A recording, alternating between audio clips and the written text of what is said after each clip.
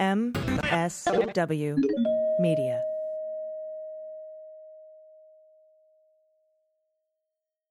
News with swearing.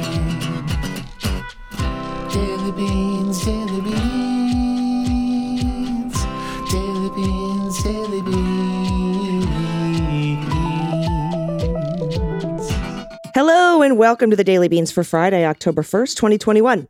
Today, Congress funds the government, avoiding a shutdown. The Select Committee on the Insurrection say they'll be tough on those who skirt their subpoenas. We'll see. The U.S. mail is set to slow down as part of DeJoy's disastrous 10-year plan. Manchin comes back with a top-line number after multiple meetings with Biden. And Governor Kristi Noem cuts ties with Corey Lewandowski.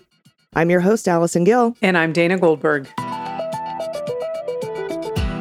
Wow, lots of headlines today, Dana. I love how confused you sounded about Kristi Noem and Lewandowski. And I'll get into that, one of our last stories, to help explain to you. But that's a good what the fuck moment for everyone that we'll get into later. Yeah, please do. Because I'm like, Corey Lewandowski?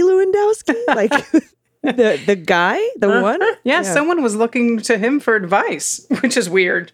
Governor Kristi Noem, the governor? That lady? That would be her.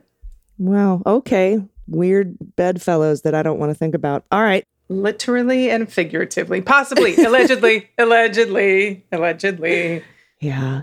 And here's something cool, Dana. Later in the show, I'm going to be talking with the executive director of the Alliance for Youth Action. Her name is Sarah Audelo. And she's absolutely awesome. She's doing incredible work. So I'm looking forward to having that discussion, too. Nice. So, yeah, yay. All right. We have a lot of news to get to. Big headlines today. So let's hit the hot notes. Hot notes. All right, top stories are from under the dome today. Racing to avoid a government shutdown. That was happening at midnight. And Congress yesterday, Thursday, gave final approval on that spending bill that would extend federal funding through early December. So kicking the can down the road a couple of months. And it also provides emergency aid to support the resettlement of Afghan refugees and disaster recovery efforts across the country. The legislation passed 254 to 175. Clearing it for Biden's signature before funding lapses tonight at midnight. The Senate earlier Thursday passed the legislation on a 65 to 35 margin, with 15 Republicans joining all Democrats in favor. Quote, "This is a good outcome." Thanks, Chuck Schumer. Speaking on the Senate floor. With so many things happening in Washington, the last thing the American people need is for the government to grind to a halt. I don't know. I'm just kidding. Lawmakers reached a deal on the spending legislation after Democrats agreed to strip out a provision that would have raised the federal government's ability to continue borrowing funds through the end of 2022. Senate Republicans blocked that initial funding package on Monday over its inclusion. That's the debt ceiling thing. And they refused to give the majority party any of the votes it needed to move ahead on a bill to avert a first ever federal default. And that's coming up on October 18th. And Manchin made clear on Thursday that $1.5 trillion was his top line number. That is the price tag he's willing to settle on for his party's plan to expand social safety net. And I hate that fucking New York Times is referring to this as the social safety net. Stop it. It's the goddamn infrastructure package. Just fuck off. So this puts him $2 trillion under, what progressives want, what the rest of us want, I should say. That's from the lowest number that the Democrats have said they would accept, the progressives. Manchin has said he informed Biden that was his number. And Biden said he needed more than that. And then Manchin said, "I've never been a liberal in any way, shape, or form." Oh, my God. Yeah, we know. "I'm willing to come from 0 to 1.5 trillion, which is true. All of that is true. The Democrats' Build Back Better Act would expand the child tax credit, Medicare's ability to cover vision, hearing, and dental care, would fund community college, universal pre-K, combat climate change, fund elder care and paid leave programs. The $3.5 trillion bill would be paid for, at least in part, by tax increases, primarily on corporations and the wealthy. I said back in June, Dana, both bills combined, we started at $3 trillion. When Joe introduced them, he's like, I'm going to do this and part 2 and part 3 of the American Rescue Plan, the Jobs Act and the Families Act, right? And all together, because that's all now subsumed in the reconciliation package, right? And all told, it was $3 trillion. And then I said the GOP would only want $1 trillion in infrastructure, and Dems would come back, and they did with a combined $6 trillion. They initially wanted $8 trillion in their initial reconciliation. Then once we negotiate with moderate Dem senators like Manchin, We'd be somewhere back at the original 3 trillion we wanted in the first place. Well, that's exactly where we are. And don't get me wrong, I want 5 trillion combined. But I just want to remind everybody, there was a time we were cool with 3 trillion.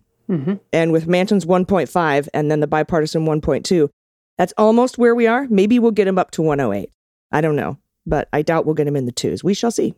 Yep, we shall see indeed, AG. Mm-hmm. Next one, Americans across the country could start seeing slowdowns, like that already hasn't happened, in mail delivery across the country as early as Friday when the U.S. Postal Service implements its new service standards. The changes, which include longer first-class mail delivery times and cuts to post office hours, are part of the embattled Postmaster General's Louis DeJoy's 10-year plan for the agency that he unveiled earlier this year. Why the fuck does he still have a job? Let's keep going. According to the USPS spokeswoman, Kim Frum, the service changes won't affect about 60% of first-class mail and nearly all periodicals. Kim, that means it still affects 40% of the fucking mail. Okay. Within a local area, standard delivery time for single piece first-class mail will remain at 2 days. However, mail traveling longer distances will take longer to arrive in some cases due to USPS increasing transit time. There's a quote, "These changes would position us to leverage more cost-effective means to transport first-class packages via ground rather than using costly air transportation, which is also less reliable due to weather, flight traffic, availability constraints, competition for space, and the added handoffs involved." That's what she said. That's what she said. I don't know why that made me go. Yeah. Added handoffs involved. That's what Frum said. If you're not laughing right now, Beans listeners, you're dead inside. Now, many Democrats have called for the ousting of DeJoy. All of us, Me. many, Hello. all of us. Yes. And as we all know, he was a major donor to the GOP and the former guy. So chances are it's going to take a lot to get him out of his position. But we are trying. We should be trying just a little harder. Maybe they sent him his resignation letter and his firing by mail. Maybe that's why he hasn't gotten it yet. That's right. The Board of Postal Governors sent it mailed first him class. his pink slip, and it hasn't gotten there yet. Yep. That's the slowdown. It's just being mailed. That's fantastic. Next up, and this is a pretty long one, but it's important, from Kyle Cheney and Nicholas Wu at Politico. And there are hints in this story that the mainstream media, first of all, isn't talking about much, but they're totally missing. The House committee investigating Donald's role in January 6th is quietly devising plans to pressure hostile witnesses to spill their secrets. The select panel's leaders are preparing a narrow set of legal and tactical options as they brace for Trump allies to invoke a wide range of constitutional protections to avoid testifying or just flat out ignore subpoenas like they have in the past. And some of these are claiming executive privilege that they'll try to invoke, or their constitutional right to avoid self-incrimination, Fifth Amendment, right? Mm-hmm. And we have here a quote here. "We have a full panoply of sanctions available for people who refuse to comply with the congressional subpoena. We want the truth to come out, not just about the foot soldiers, but about the generals too." And that's Rep. Jamie Raskin, who I love. Based on interviews with 7 lawmakers on the January 6th committee, here are the options the committee is poised to pursue if people buck their subpoenas. Adam Schiff previewed the possibility of holding resistant witnesses in civil or even criminal contempt, emphasizing while Congress's citations often went ignored during the Trump presidency, the Biden Justice Department is less likely to stand in the way. And it is the Department of Justice that you can go to seek criminal contempt or civil contempt.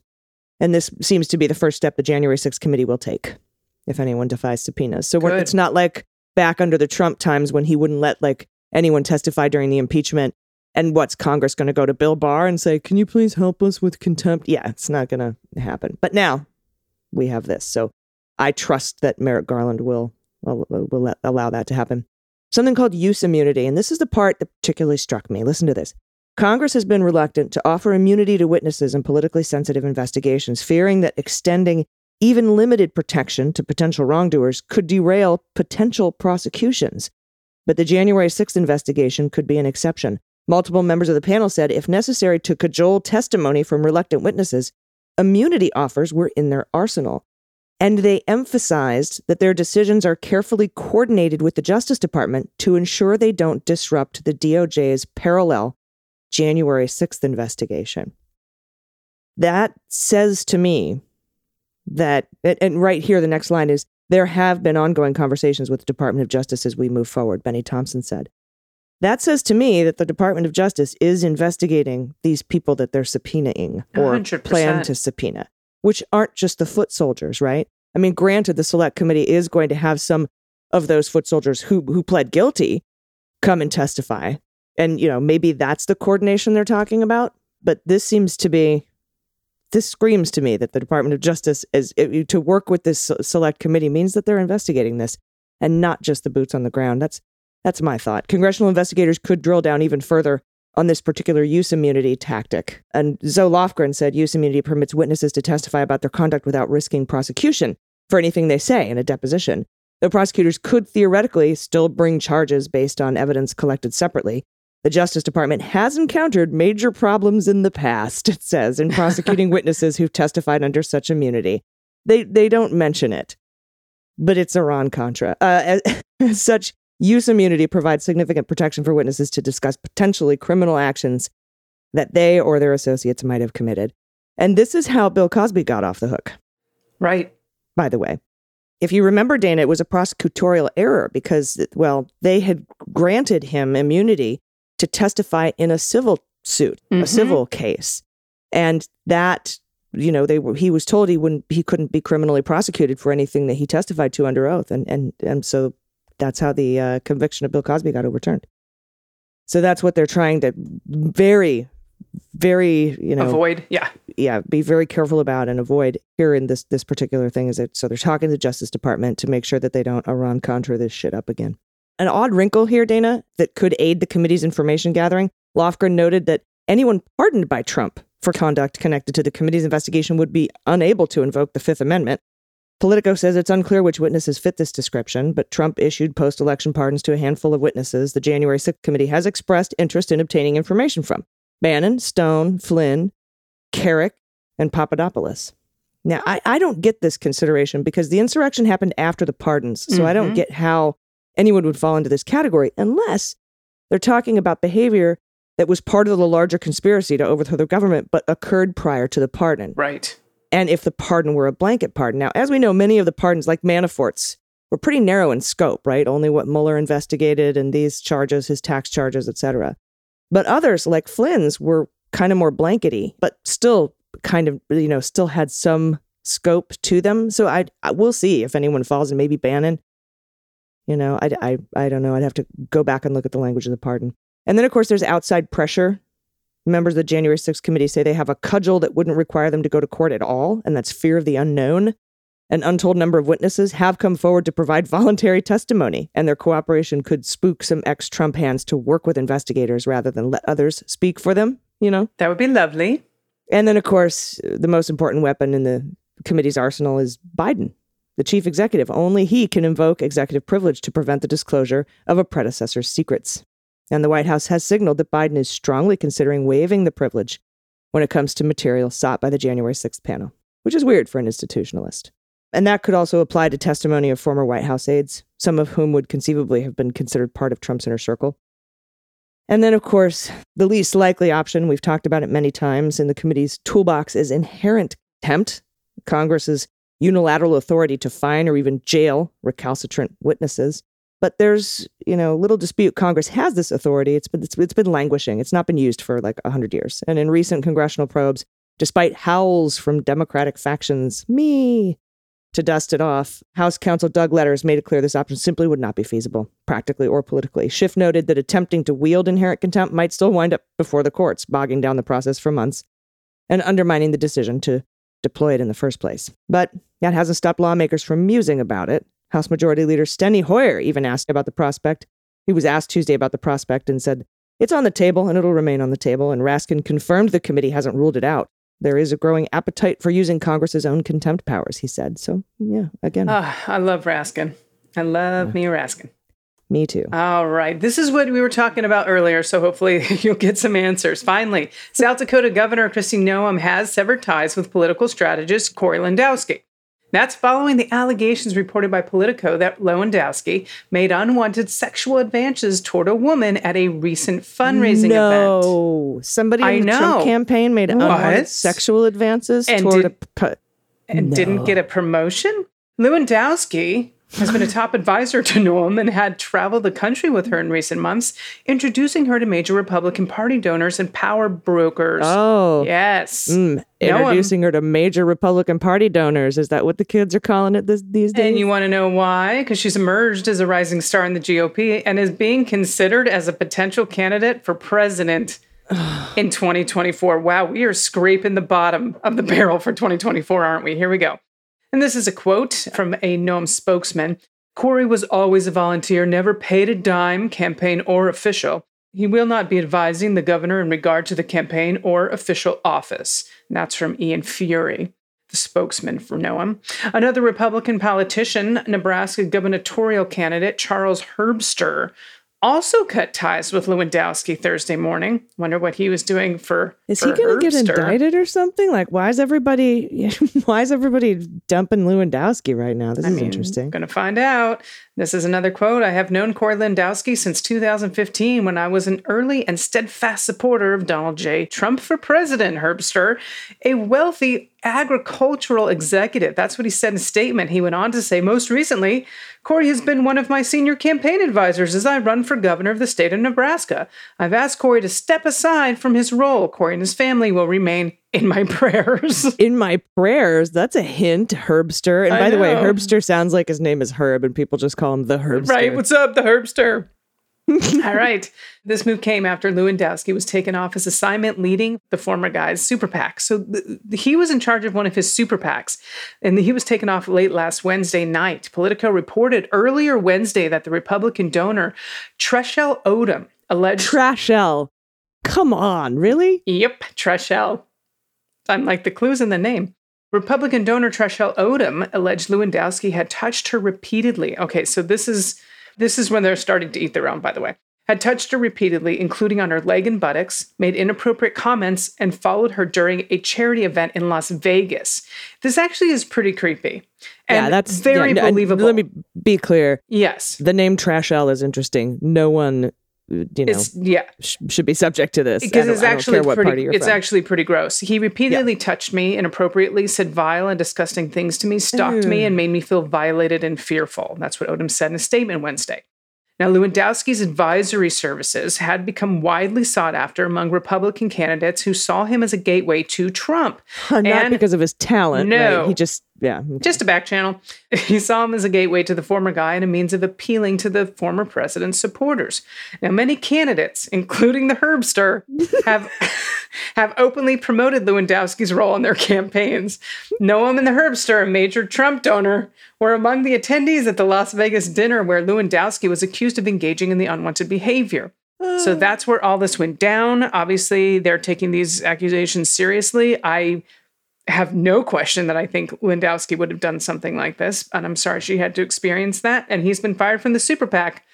But I think you're right. This seems like this is a bigger story, so we're going to see what happens. Noem and the Herbster. It sounds like a Pixar film. It's like Pinky and the Brainless. It's Noem and the Herbster. It's Noem and the Herbster. God. But yeah, that's awful. That's terrible behavior, and I'm not shocked and surprised that Corey Lewandowski is that kind of a person. But we'll see what happens. Maybe she'll file criminal charges. Who knows? I don't know. We'll see. But we'll be right back with the executive director of the Alliance for Youth Action, Sarah Audelo, right after this quick break. Stay with us. After these messages, we'll be right back. Hey everybody, it's AG for the Beans, and today's show is sponsored by Tomboy X. I searched for a new underwear brand because my previous ones never fit, or they didn't look right on me, or they pinched me weird. But Tomboy X made underwear that actually gets me. I love my new boy shorts. I got the Pride and Wonder print. It's like being Wonder Woman all day long. They are so awesome. With boldly, unapologetically, all-inclusive underwear since 2014, Tomboy X caters to clients of every body type, shape, gender, and size. All sizes, from boxer briefs to bikinis, boy shorts to bras. Every Tomboy X pair is made to fit you and how you see yourself. And I know a lot of our listeners had asked for more inclusive clothing brands, so that's why I'm happy that Tomboy X is sponsoring this show. Besides underwear, they offer loungewear, swimwear, socks, t-shirts, and other accessories.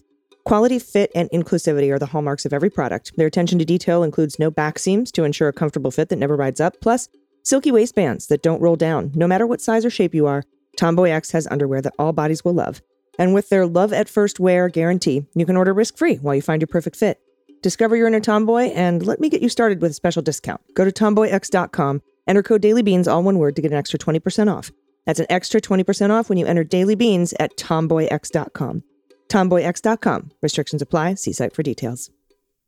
Everybody, welcome back. I am honored today to be joined by the executive director of the Alliance for Youth Action. This is the nation's largest youth grassroots organizing network in the country. Please welcome Sarah Audelo. Sarah, welcome. Hey, Allison. So great to be here with you.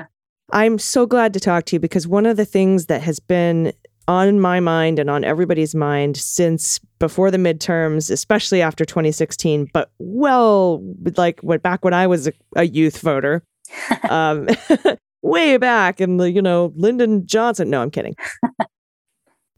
But the thing is that we were always trying to get the youth vote out. And I'll never forget, about a week after the 2016 election, Obama made his first appearance. I believe it was on Pod Save America.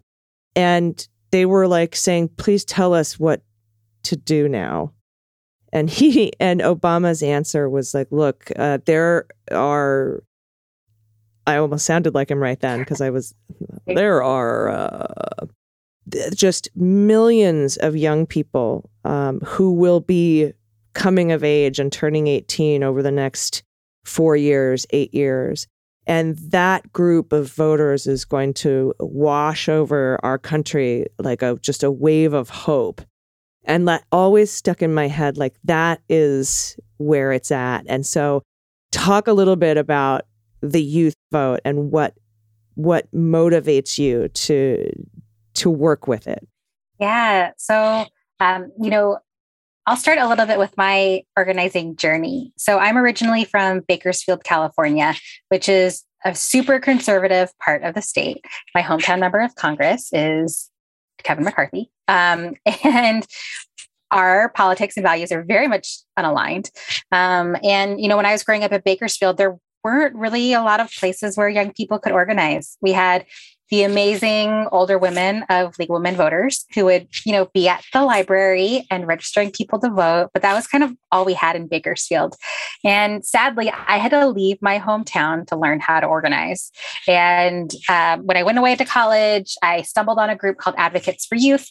They work on young people's sexual health and rights. And I fell in love with them and applied for one of their programs, got in, and they changed the trajectory of my life forever because they taught me how to use my voice. They taught me how to push stakeholders to make powerful change in areas of policy. I just soaked it all up.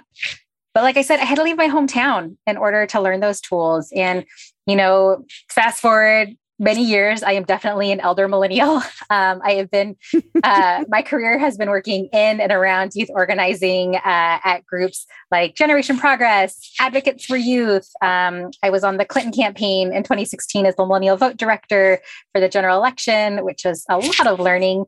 But I joined the Alliance 4.5 years ago because we are a network of political homes for young people across the country so that the young people in Milwaukee, Wisconsin don't have to leave home to make change. They can just join Leaders Igniting Transformation.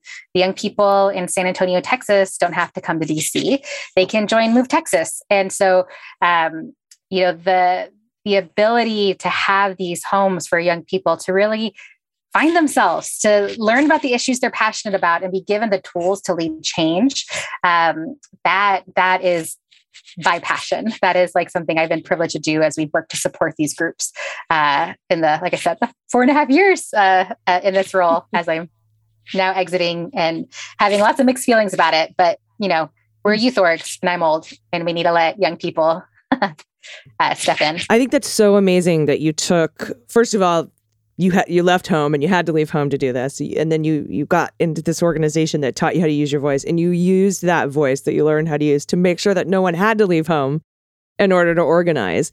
What does that look like, coordinating that? I mean, is that because we've always heard, and we will now be hearing again as we approach 2022, 50 state effort, 50 state initiative. And that has a lot to do with the vision and mission of your organization. Talk a little bit about that. Yeah. So at the Alliance, we like to say that we are of young people, by young people, for all people. What that means is we are sending young people and the organizations that they are running as they center young people in their communities to lead change. But we know the change that young people lead, it's not just about young people. It's about all of us, really. And so when I reflect back and where I look at the groups that are in our network, one of the issues that groups in our network champion and are frankly some of the best at the country in organizing around is voting rights. And when we think about the major good reforms that we've had, I know there's a lot of terrible legislation that has been passed in the state level over the past year, but a lot of the good progress that has been made, young people have led. This is groups like Next Up in Oregon, who passed the first automatic voter registration bill in the country in 2015. They also, before the pandemic, passed a bill so that way when ballots were mailed out, that there'd be paid postage on them, something that became a huge part of our national dialogue about making sure voting was accessible last year when so many people had ballots mailed to them.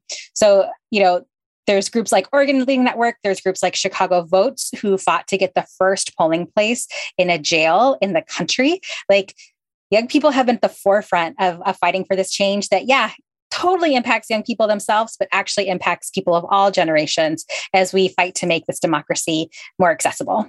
Yeah, that's why I love the by young people, for all people. I thought that was, because that's me that they're talking about. I'm the all people. And, I remember when I was a young voter and I was getting involved in campaigning. It was for Bill Clinton's first election in 1992. And everyone kept telling us, like, it's up to you. You're the young people. You have to do this now.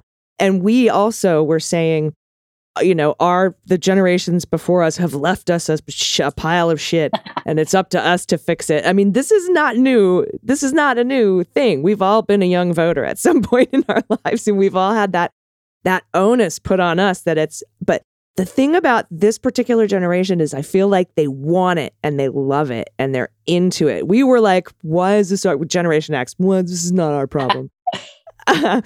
But I feel like they're ready for the challenge more than any other young generation that came before them. Absolutely. I'm like, as a millennial who's very much not young anymore, a lot of what we faced were, millennials were leading all kinds of movements for change. But there was this terrible narrative on top of us about millennials are ruining everything. They're not engaged. It's just like millennials killed napkins. Millennials killed Blockbuster, right? Like, just pick a thing. Millennials were at fault. And for Generation Z, they have a lot of the energy, the excitement, the vision that we had.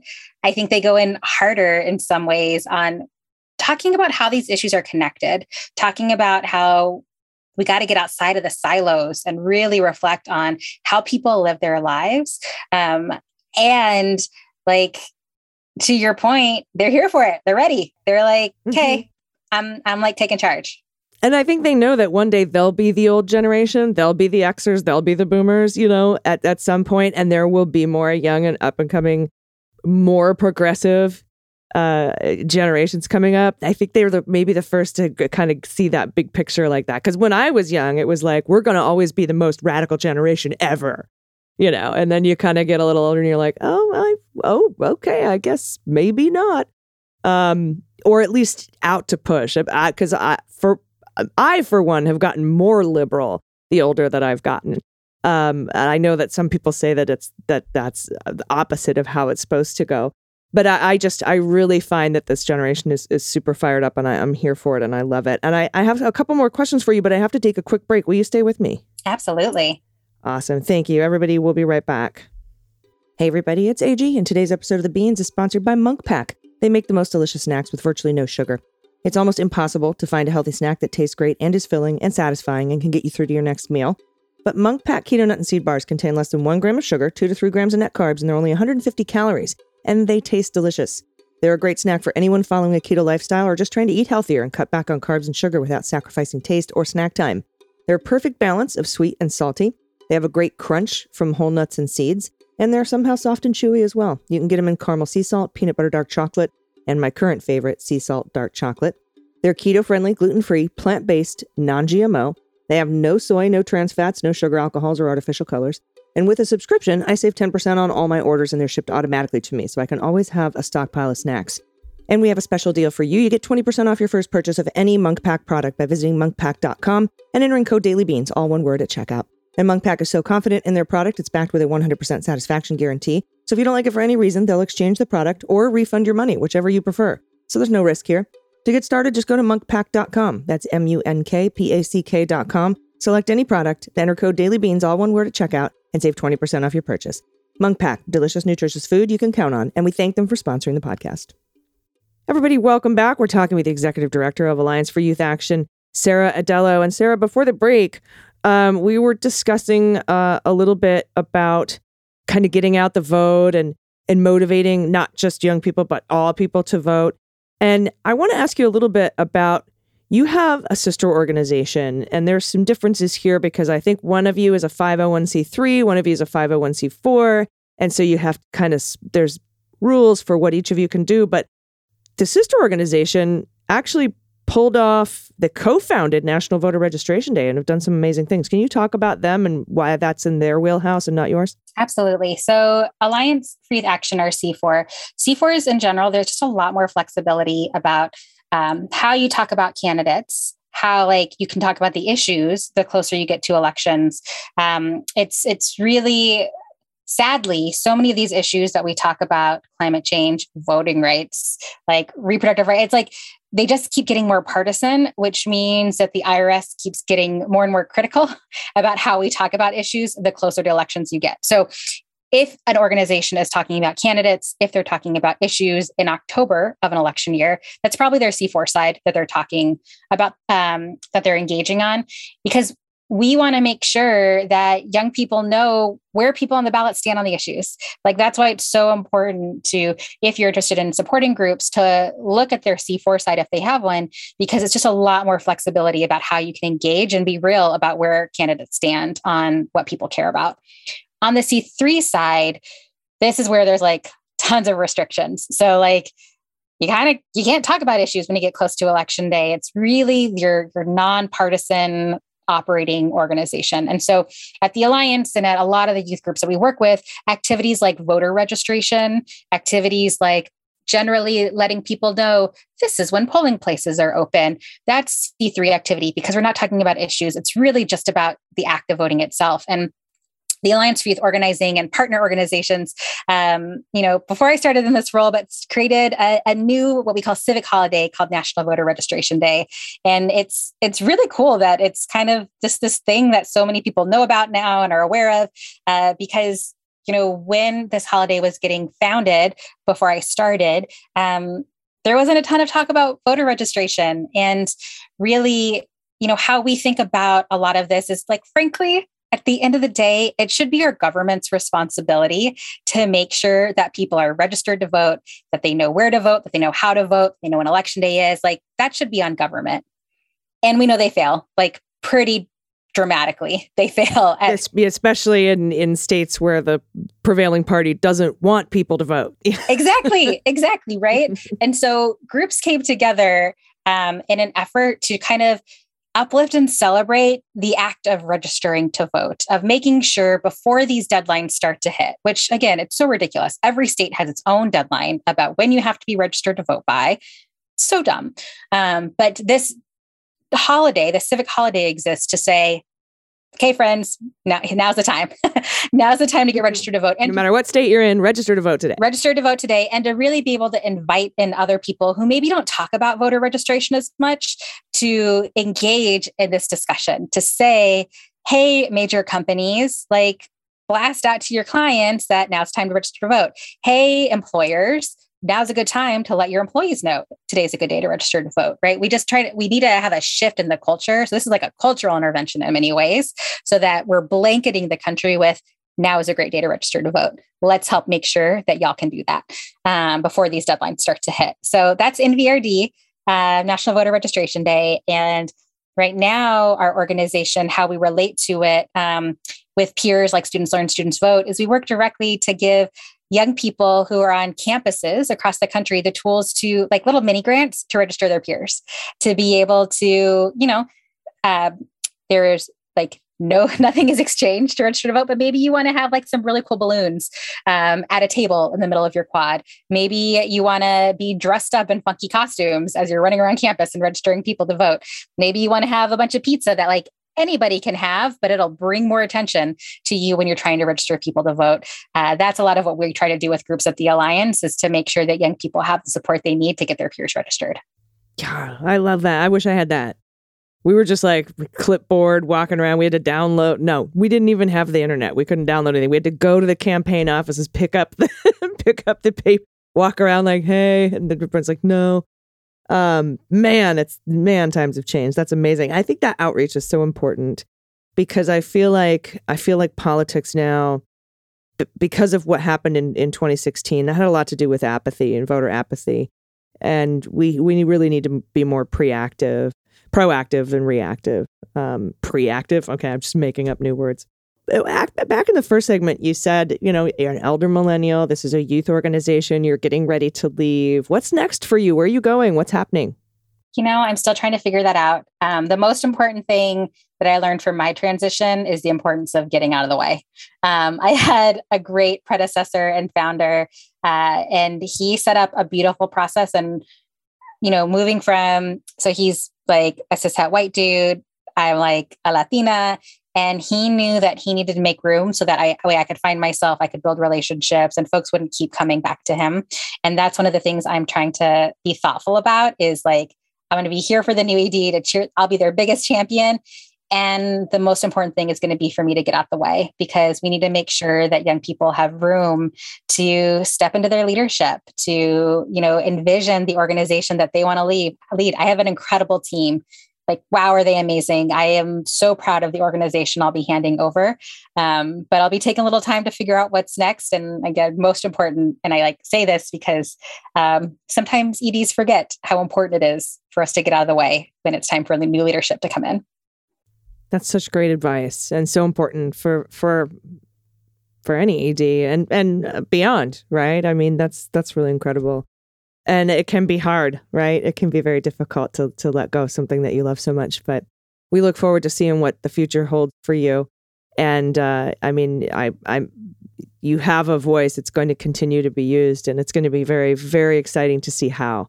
Can you tell everybody how they can support currently the Alliance, and where they can get more information on how to help? Yeah, just go to allianceyouth.org. That's our website.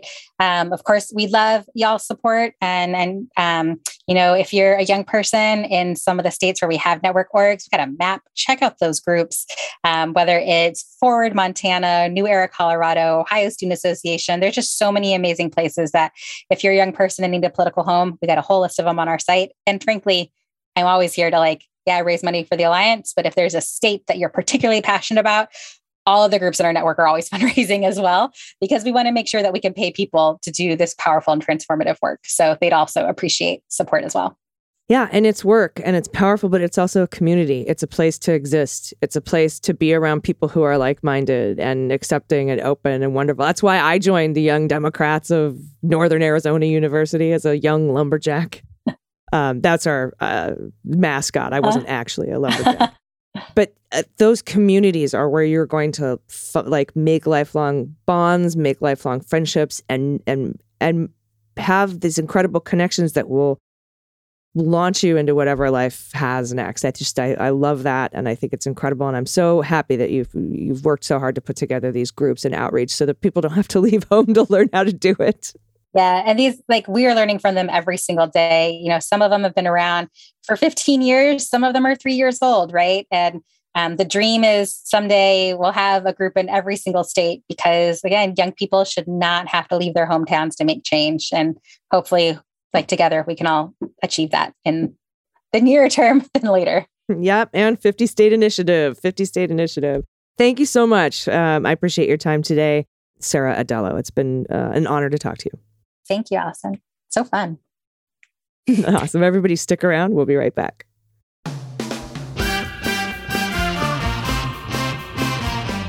Season 2 of Swing Left's How We Win is here. All over the country, people like you stepped up to help hold the House, win control of the Senate, and put Joe Biden and Kamala Harris in the White House. Now we have an incredible opportunity and responsibility to wield our people power to fight for our democracy. Trump may be gone, but the GOP is still clearly the party of Trumpism. We must stay engaged to make sure we hold on to power and expand our majorities. But how do we do that in the face of historic attacks on voting rights, conspiracy theories that defile the truth, and systemic racism at the roots of our institutions? Season 1 brought you answers and tools to make a difference from guests such as Speaker Nancy Pelosi, DeRay McKesson, actor Billy Eichner, Stacey Abrams, Michael Moore, Catherine Hahn, Karen Bass, and many more. For Season 2, we're going even deeper into the issues that matter the most. And of course, what you can do about it. We don't agonize, we organize. And we've got a lot of work to do. Subscribe right now on Apple and everywhere you get your pods for insight, action, and your reasons for hope.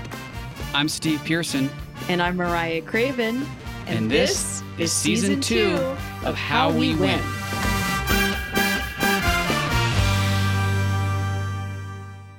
Everybody, welcome back. It's time for the good news. Well, we'll float on. Good news is on the way.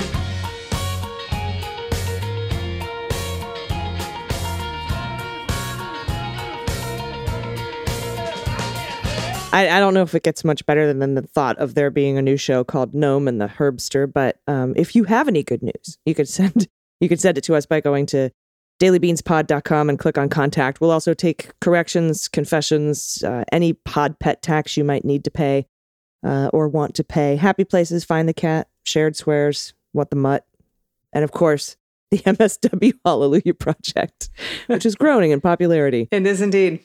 And upsetting someone that we're going to get to later in the good news. Okay. Yes. And here we go. From Anonymous, pronouns they and them, dear Queens of the Beans. Knowing how much you love singing, here's my Kirsten Cinema verse submission to the MSW Hallelujah Project. Every time I think about that woman, I want to smack her and explain that if she doesn't stop giving Republicans a veto over our bills, the entire Democratic Party will be wiped out in the midterms and she'll lose every bit of power she has. What a fucking moron. And it doesn't matter how much money she collects from lobbyists. If the people of Arizona are disgusted with her, she's going to fucking lose. Good riddance to her. Then I remember that I don't believe in violence and I live in New York and she doesn't care what I think. This was definitely the tone of a New Yorker, by the way, writing in. I was like, yeah. That was pretty great. And you know, Dana, we were speaking with Jack Bryan, right? Writer, director of Active Measures last night and remembering when we were talking about Kirsten Cinema, remembering that the Koch brothers did this study to find out that the For the People Act got such huge support, especially the part where they wanted to kick money out of politics. Mm-hmm. It's like 71% of Republicans were for that. And so the Koch brothers said in a strategizing document, in a strategery document, this isn't going to go over well. We can't even put out, ads about this.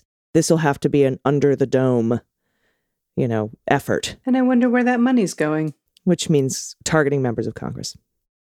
I'm certain it's cinema. Okay, rant over. Now for the singing part. You wanted AZ to think you're cool.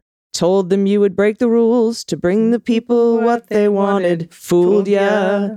You hang around with lobbyists, fulfilling their corrupt wish lists.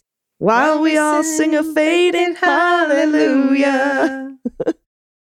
Thank you. And please let go of your imposter syndrome and remember every day that you are all amazing and deeply loved. I'm a save the best for last kind of person, so I don't listen to you first thing, but I often listen twice just to savor the newsy goodness. For pet tax, here's a picture of Gabriel from High Tor Animal Shelter in Rockland County, New York, Nice. Available for adoption. Gabriel. Oh, what a great name. Look at this ginger boy. Oh. So sweet. This is High Tor, Hitor, Animal Shelter in Rockland County, New York. This baby is available. There's some kitties available. Thank you so much for kicking us off with that submission. And a really great verse, by the way. Well done. Mm-hmm. I'm enjoying the creativity of our listeners. Mm-hmm. All right, this next one's from Kate, pronouns she and her. After a tough year for all, I finally have some good news and a pet tax. During the previous year and dealing with subsequent depression, I realized I needed a change. So I'm proud to report that I am in my first semester of nursing master's program with a dream of becoming a nursing professor at our local Kauai Community College. Woohoo! I could not be happier about my decision. Okay, maybe moments of buyer's remorse when those first papers were all due, but the idea of having the opportunity to guide the next generation of nurses just overflows my heart with happiness. Another positive I found after the isolation of this last year was my decision to adopt my adorable kitties. I tended to find 2 siblings to keep each other in company during my long hours in the ER, but I wasn't able to break up the litter when I found this awesome trio. Introducing Kala, Koa, and Kai. The second picture is of Kai's first kill. Oh, you can see the bird in his grasp if you look closely, and could not be more proud of himself. They give me constant joy and entertainment. Lastly, a question I've been pondering. What are the Democrats holding off on abolishing the filibuster until we can be sure we hold the Senate? House and the Senate in 2022. I could agree with waiting under these circumstances because who knows what Moscow Mitch might do if there is no filibuster and he gets the gavel back. Many times over. As always, thank you for everything you do. I listen every day and love your ever-expanding family of podcasts. Stay strong and much love. Aloha nui la'au. Aloha nui loa. Oh my God. Kitty tongue. That is an adorable picture. Look at these babies. Oh my God, they're beautiful. All 3 of them. They are. Thank you for that. Oh. Thanks for keeping them together, too. Yes. These 3 boys. So very cute. Unless Kai, I don't know. But Kala, Koa, and Kai. That's so cute and adorable. Thank you so much for sending those in. Next up from Dr. Barbara. Hello, my agents of light. Allison, who brings the lightning, electrifying, and illuminating us. Dana, who brings us clarity. Amy, bringing the warmth. And Kanai, keeping the home fires burning. As I sit here listening, you just asked those of us in fights with our car to contact you. I'm currently sitting in a strip mall in Wilmington, Delaware. My 2005 Buick just died at the intersection and I was able to coast to a stop in a nearby parking lot. No idea why my car is upset. I just got it out of the garage last week, routine maintenance. But since you asked, and it looks like AAA won't get here for a while, it seemed like time for me to reach out and thank you for all the work you do. Anyhow, here's my poetic contribution. I thought I would write a haiku about Louis Gohmert's IQ, but he's such a limp stick and thick as a brick, so this poem became a limerick. That's fantastic. Kind of, I love it. It's half haiku, half limerick.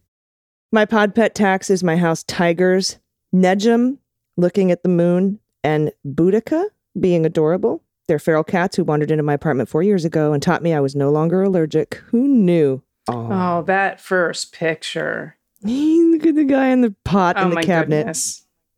Just right above the crock pot in the baking dish. Yeah, all totally right. cool. Ooh, here we go. AG, you ready? Because court is in session. Dong dong. All right. This is from Anonymous, pronouncing him. I really don't want to apply for a writ of mandamus, but I feel the court needs to consider whether the defendant's actions, whether deliberate or accidental, can be considered a public nuisance. Defendants, the Daily Beans. What? Allison Gill, formerly known as AG. Dana Goldberg, sometimes known as DG. Complainant. My internal DJ, Sanity, and all folks affected in the manner identified below. A recently launched game, Adverse to Hallelujah, causes much merriment and helps display the talents of the show's listeners. Unfortunately, there's a side effect, which I do not think has been adequately considered by the defendants. Earworms. Where a song is inserted into the mind of a listener and their internal DJ plays it in constant loop for hours. This is an earworm. Now, I like Hallelujah, and as for Allison, Jeff Buckley's soulful version is my favorite, but a couple of hours of rolling around in your head is more than enough for anyone. I've interrogated my internal DJ on this repetition. They shrug and say, earworm, it's the law. They'll fail to identify the exact statute being followed. Now, that's it's impossible for me to take the ultimate precaution for where I would get my daily beans if I was not listening. I move for the Honorable Judge Amy Carrero, too bad she's not here today, or the presiding judge, part of the defendants, to consider a limiting motion be placed on this game so that it may be played no more than twice a week and never on consecutive days. How very dare you, sir? We look forward to the or anonymous, pronouns he, him. Yep, sir. We look forward to the decision of the court and submit this with fees of my friend's French bulldog Bruce, whom we regularly dog sit, and my parents' kitten, Miss Bingley. who I only get to see occasionally. Thanks for the daily dose of sense, humor, news, and humanity. Look at the kitty. Oh my God. Well, here is the thing. Oh. This is be my take. As a defendant, I would like to defend myself. First of all, we are given the good news by a third party, kind sir. We have no control over which stories get put in front of us, and we are often as surprised as you. So that would be the first thing. Secondly, may I submit an amicus brief here? Yes, please. Okay, if it pleases the court. Might I recommend the way to end an earworm is to listen to the actual song. And then once it's over, you have closure and it's no longer rattling around your head anymore. I do think it's funny that you think that our verses are what they're repeating over and over and not the actual song. No. I mean, yeah. The way to stop an earworm is to listen to the actual song. There you go.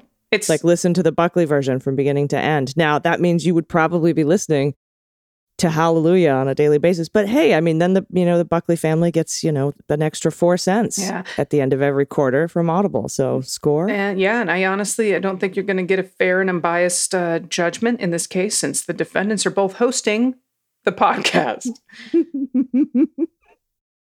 And just for you, was this anonymous? Was this an anonymous? No, court is in session anonymous. This is for you. Oh. Listen to the Daily Beans and our Leguminati Queens, cause swears will make the news seem better to ya. Care for each other and yourself, the planet and your mental health. Until tomorrow, sing a hallelujah.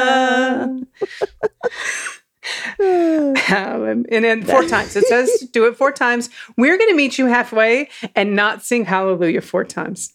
Yeah, you can sing it in your head and then let that earworm roll around for the next few hours. That was a really good one to end with, Anonymous. Yes. And I feel like I still need to do the sign off though. Do you have any final thoughts before we get out of here, Dana? No, I want everyone to have a good weekend. It's nice to be here all week with y'all, and I'll be back in your ears Monday morning. Sweet, right? With more hallelujah right in your ears. I would bet. Until then, everyone, please, if you're able, without having to listen to hallelujah too much, please take care of yourselves, take care of each other, take care of the planet, and take care of your mental health. I've been Allison Gill. And I've been Dana Goldberg. And them's the Beans. The Daily Beans is written and executive produced by Allison Gill, with additional research and reporting by Dana Goldberg and Amy Carrero. Sound design and editing is by Desiree McFarlane, with art and web design by Joelle Reeder with Moxie Design Studios. Music for The Daily Beans is written and performed by They Might Be Giants, and the show is a proud member of the MSW Media Network, a collection of creator-owned podcasts dedicated to news, politics, and justice. For more information, please visit mswmedia.com.